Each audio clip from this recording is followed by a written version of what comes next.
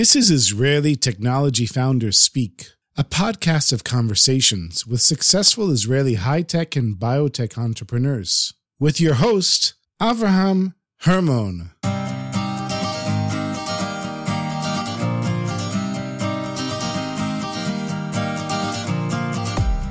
Raz Karl is the CTO and co-founder of BlinkAid, an Israeli medical device startup that is solving the problem of dry eyes by stimulating blinking using nerve stimulation technology. Avraham sat down with Raz in the offices of J&B Davis Ben David to discuss how Raz came up with the idea, developed a prototype, built his team, got funded, and his tips for startup founders.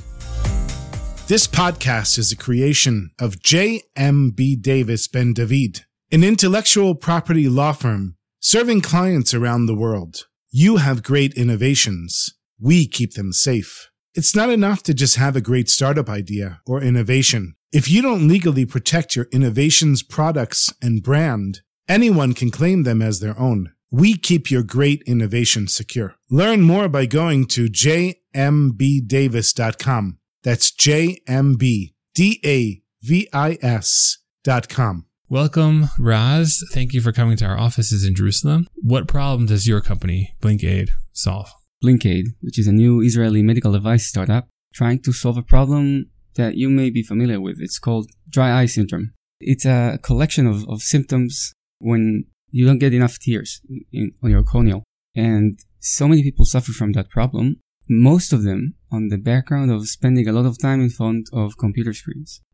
So screen time reduces our blinking rate, and that leads to evaporation of the tear layer, which in turn exposes the corneal to the air. And unlike any other tissue in our body that is facing the outside world, it's coated with skin. So the corneal has no skin layer on it because it has to be completely transparent. And then the mechanism that our body is using to protect it is the tear layer and the blinking cycle. So every time you blink, a new tear layer is being spread over the corneal. It washes away things that need to get outside, and then it refreshes the corneal with nutrients. So if you don't blink enough, your corneal doesn't get what it needs to maintain its health, and it's getting dried. And if you look under a microscope, you can see small cracks appearing, and then infection can occur, which in turn prevents the next tear layer from reaching the corneal, and then you get a vicious cycle of dry eyes. It's getting dry, the body uses infection, the next tear layer doesn't get there, and then more infection, more dryness, more infection. It needs to be taken care of with eye drops, artificial tears, all sorts of more complicated treatments. And what we're trying to do is to encourage people to blink more. Essentially, we're actually stimulating blinks with a new technology that we're developing. It's an electrode, transcutaneous electrical nerve stimulation. And the electrode is replacing the nose pads in your glasses. So those two little circles sitting on your nose bridge, we're going to replace them with a new electrical stimulation electrode that we're developing, which will enable us to trigger blinking in every other individual without causing any discomfort or any twitching movement of irrelevant muscles. We're able to stimulate blinks, and people can wear this technology for hours and hours. Just last week, I was wearing it during a Zoom call, browsing my WhatsApp messages. So that's essentially what we're doing. That sounds very interesting. I wasn't aware of this problem being caused by screen time. So it sounds like a modern day problem that maybe many years ago didn't exist. How did you come up with this idea, and how did you become involved in it? First of all, the problem is new when it comes to computer screens, but people suffered from reduced blinking rates for different reasons for a long time. For example, people with neurological diseases such as Parkinson's disease, Alzheimer, Bell's palsy, unilateral facial paralysis. This is a condition where one side of your face doesn't get any nerve stimulation. It's completely paralyzed, so you don't blink in one eye. And this condition also leads to dry eyes, as well as Parkinson's disease, which reduces blinking rates and leads to incomplete blinks. So these medical reasons existed before screen time. And for me, it was kind of a coincidence, actually. I was doing a degree in industrial design at Betzalel Academy here in Jerusalem, following my computer science degree at the Hebrew University. And in Betzalel, you have to submit a final project. And in industrial design, this project has to be some sort of a product. You need to come up with a use case and develop a product that solves or helps people in that use case. And it was during COVID. I was spending a lot of time at quarantine thinking about what I was going to do for my final project. And a medical thing seemed, quite relevant. And I was basically looking for a medical problem where I can do a project. I ended up speaking with a bunch of doctors. Most of them didn't really know what I was talking about, why I was approaching them in the first place. But one of them, Dr. Iftach Yassur, he's a senior ophthalmologist at Rabin Medical Center. Mm-hmm. And he happens to be the father of one of my best friends. I called Iftach and I told him, listen, I have to do a final project. I need to come up with a product. Maybe in your department at the hospital, you guys have some problems that need addressing, and maybe I can, maybe help you with that. So Iftach said something like, listen, Raz, I remember your projects from high school. I love what you're doing. And here in the hospital, we're in no shortage of problems. Why don't you come over next Wednesday and I'll give you a tour and we'll find some problem to work on. Mm-hmm. And that's what happened. I went to the hospital. Iftach dressed me up with, the jacket and everything. It took me to the surgery room. Oh, wow. Explained what he was doing. And after the initial shock, eye surgery is not something I was prepared for. Sure. But then he assembled all of his colleagues in the conference room and he told them, listen, guys, this is Raz. He's this and that. And we're going to do a project together. So all of your ideas that you bring up next to the coffee machine about how you need to do things otherwise and what would be a better solution for our patients. So this is the time. Bring it up. And then they started talking about dry eyes and people not blinking. Mm-hmm. And at first I thought it was a joke. People not blinking. What are you guys talking about? Who doesn't blink? And then with all seriousness, they looked at me and they explained that this is not a joke. It's a serious problem. And so many of the patients that they treat every day, they suffer from all different conditions resulting from not being able to blink. Wow. Yep. So that's a fascinating story about the idea being born and the need and the solution coming together. So can you talk a little bit about putting together a team? You said you're from the field of industrial design and computers. Correct. But that is probably not enough. What else did you do to assemble a team? So we were lucky to have Iftach and the other ophthalmologists, Dr. Gal Antman and Dr. Alon Tiosano, as the core team at the beginning. Iftach also had a colleague, Dr. Omer Zarchi, who is the electrophysiologist of Beilinson Hospital. And pretty early in the process, when we were ideating on how to treat dry eyes and encourage blinking, the concept of electrical stimulation came up. Mm-hmm. And it's not a new thing to stimulate body functions with electrical stimulation. People have been doing that since the previous century. But to be able to stimulate a pure blink, just make the orbicularis oculi muscle contract without moving any other muscle in the face or stimulating the sensory nerves, we had to do some experimentation. And then Zarchi came in very handy. And in his lab, we attempted doing electrical stimulation on ourselves. Actually, wow. I'm serious. Yeah, I mean, we were using, medical equipment under Zarchi's supervision. So it was a safe environment to try, and we attempted to replicate results from the literature. And at some point, we were able to stimulate blinks, and we realized that we have a major challenge to be able to reproduce these results on different individuals. And this is going to take a lot of time and effort, and we need to maybe start a company if we want to succeed. Mm-hmm. For my project in Bezalel, I actually developed it a bit further. I designed a pair of glasses where the nose pads were replaced with simple electrodes. And with this, I was able to demonstrate on myself and Iftach how we are able to achieve blinks. I designed a product and also had this proof of concept. Mm-hmm. And after my final project submission and the exhibition in Bezalel, which was a great success, we decided to go and do fundraising to start a company. Okay. I hope you also got a good grade on that project. Yeah, I did. Can you tell me a little bit about how patents or other intellectual property play a role in the development of your company? one of the first things we did, even before my project submission at Bezalel, was to file a provisional patent application. Mm-hmm. For me, I had no previous experience with patents or intellectual property, but we were kind of learning on the go. And it seemed, looking back, it was a wise decision to file a provisional before my project presentation. Mm-hmm. And since Iftach and the other ophthalmologists are employees of Clalit being the HMO that runs the hospital that they work in, right? Yes. Clalit has a Yisum company. Okay. It's called Morisum. Yeah, so that's their technology transfer branch. Mm-hmm. And Morisum, they have their own patent attorneys. Mm-hmm. And we contacted their patent attorney who helped us file the provisional patent application. And then when we started meeting investors, we realized that, this was something every single investor was interested in. Sure. Did you guys file a patent? Where is this standing? What's the status? Have you conducted a thorough research before coming here? We actually did 2 patent searches. Mm-hmm. One with Morisum and another one with an external company.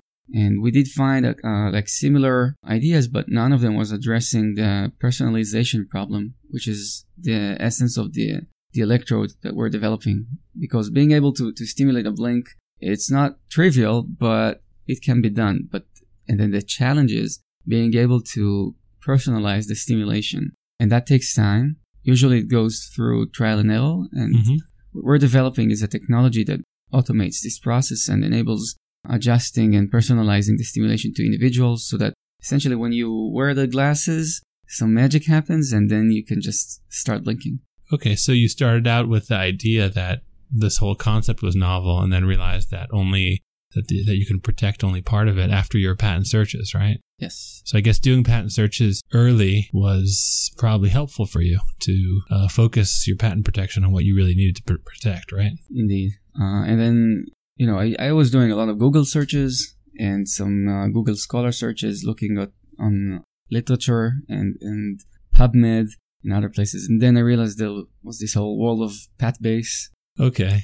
Patent literature. You found a lot of information there as well, right? Yes, indeed. I even ended up taking an online course about patents in Coursera. Wow. To understand better the terms and the logic. It's quite interesting, actually. Makes a lot of sense now. Mm-hmm. Looking back, I understand the whole concept of patents, but still it needs a lot of expertise, and I'm happy that some other people can take care of that for me. Sure. So you can focus on what you're trained in and what you're good at. Yes. So I understand that you're part of a technology incubator. Correct. Maybe speak a little bit about the process of obtaining funding from the Innovation Authority, who is behind the incubator. We started the fundraising process on January 2022. And at the beginning, we thought we should approach venture capital or angels. We spoke with close friends. And after a couple of meetings, we realized that the Israel Innovation Authority offers funding for projects in all different stages. So we started looking into that. And we realized that they can fund us either something like 100,000 shekels, 200,000 shekels for. And so that's a very initial proof of concept type funding, right? Correct. And then we learned that there are professionals who actually help startups submit these applications.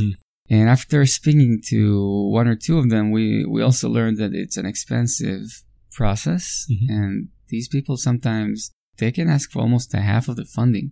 Wow. Which, doesn't make a lot of sense, right? You spend a couple of months and a lot of work with someone to get funding, and then you need to pay half of it just for the consultancy. And also, venture capital and angels, it didn't lead to an investment at the beginning. We got all sorts of really meaningful insights and pivoted a little bit. For example, the story that we started with was about the people who suffer from facial paralysis and Parkinson's disease.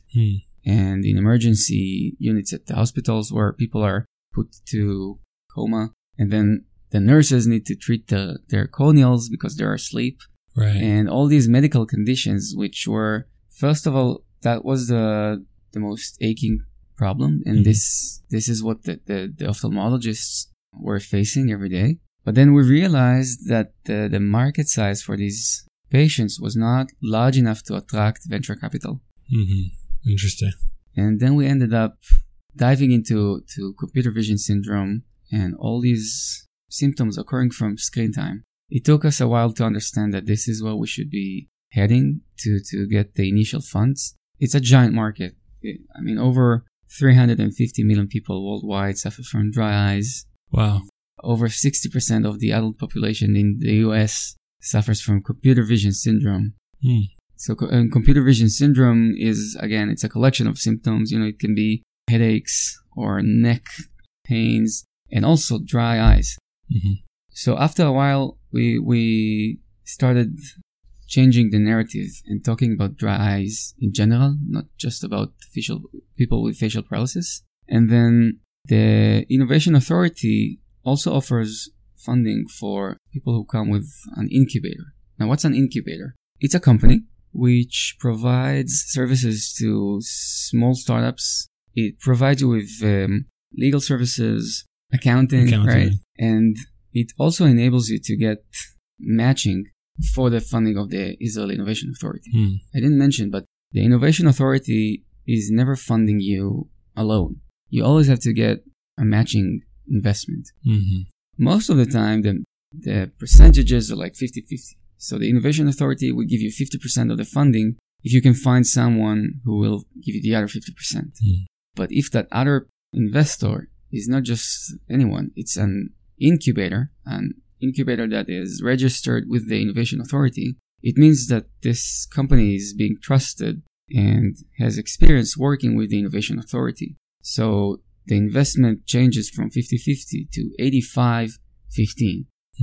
So that enables you to get a lot more funding. And we ended up getting 3 million shekels from the Innovation Authority and from Galil Ofek. It's a medical device incubator. They sit in the north, in Katzrin. They have, I think, 12 companies in their portfolio right now, and they have an expertise in medical devices, and more specifically in ophthalmology.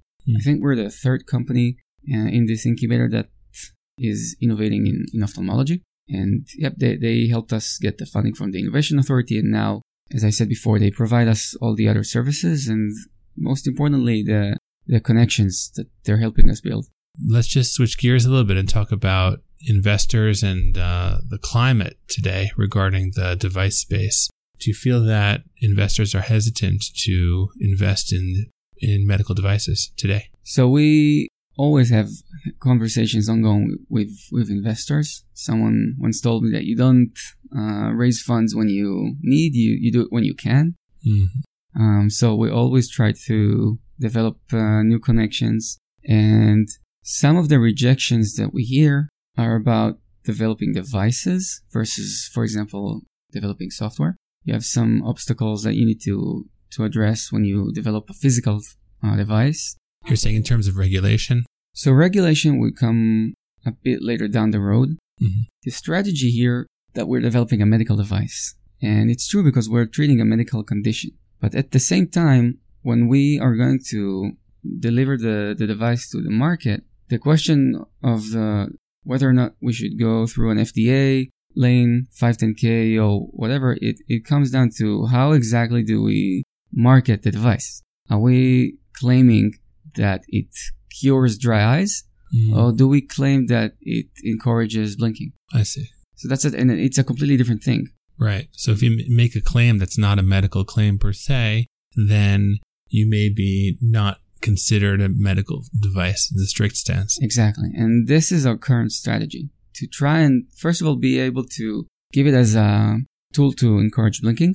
The public literature is just full with proof and evidence about the relationship between blinking rate and dry eye symptoms. To be able to claim that we cure dry eyes, we will have to go through clinical trials. And we may do it eventually, but we want to go to the market as soon as possible. Sure. With a lighter claim. I see.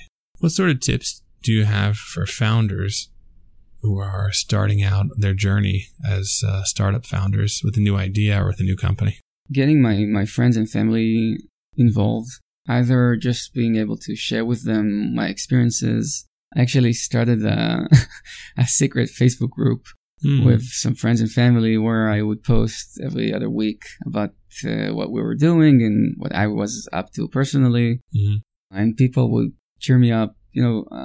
It's a bumpy road, Sure. Lots of ups and downs. Some weeks I feel like we've achieved something amazing, and then the other week it feels like everything is collapsing and there's no chance this is going to succeed. And you need to be able to go through a lot of ups and downs. And being able to share this with my friends and family helped me a lot. So that's maybe one tip.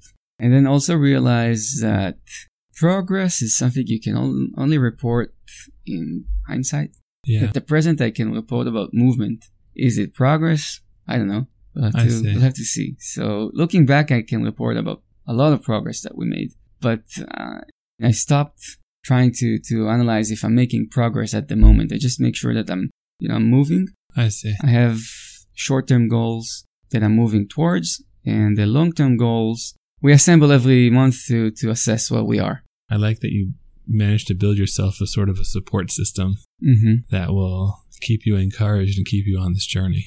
Yeah. That sounds like a very good, useful tip that I don't think I've ever heard before from a founder yet on this podcast. I don't think my co-founders know about the secret Facebook groups. You mentioned briefly where you are now in terms of BlinkAid, but where do you see yourself in another year and then another 5 years from now? In another year, I hope to have a working prototype that is able to stimulate blinks on individuals in a very short automatic calibration process, so that I can hand out to you a pair of blinking glasses and you'll put it on your face, and with short guidance from me, you'll start experiencing blinking. With this, we can go to another phase of designing towards manufacturing, and then maybe in a bit more than a year, you can start seeing BlinkAid on the shelves. Wow. Maybe you'll get it from your ophthalmologist, from optometrist. Maybe you can buy it online. It's a bit too soon to tell, but the core technology should be demonstrated in a year from now. And then in 5 years, we can either be a company that addresses more ophthalmology-related problems, or we could be a company that uses this electrical stimulation technology, personalized electrical stimulation technology, and apply it to other problems. You can think about amputees, people who need prosthetics, and then they need to operate the prosthetic with electrical stimulation or electrical myography, being able to read nerve signals and applying that to moving prosthetics. And since we're working closely with electrophysiologists, I'm learning something new every day about electrophysiology, and there's a lot of room to integrate technology. And since I'm coming from the computer science background, I always try to think of how to integrate artificial intelligence and algorithms into what we do. And this is also going to play a major role in the algorithm that we're developing now for BlinkAid. Yeah, I can see really interesting paths that we can take in 5 years from now. Okay, great. This sounds really good, and I wish you a lot of success. Thank you again for stopping by at our office and for taking the time to have this interview. And once again, wishing you success on your journey. Thank you so much for hosting me. I had a great time. Thanks.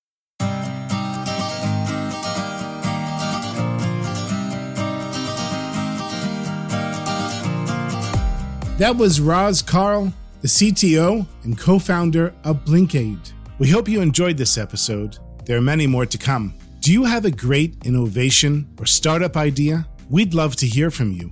You can reach out to us by going to our website, jmbdavis.com. And if you go to jmbdavis.com/startup, you'll see we have a special site specifically made for startups to help startups protect their innovations. Please be in touch with us and find out how we can help you. Thank you for listening, and we look forward to bringing you the next episode.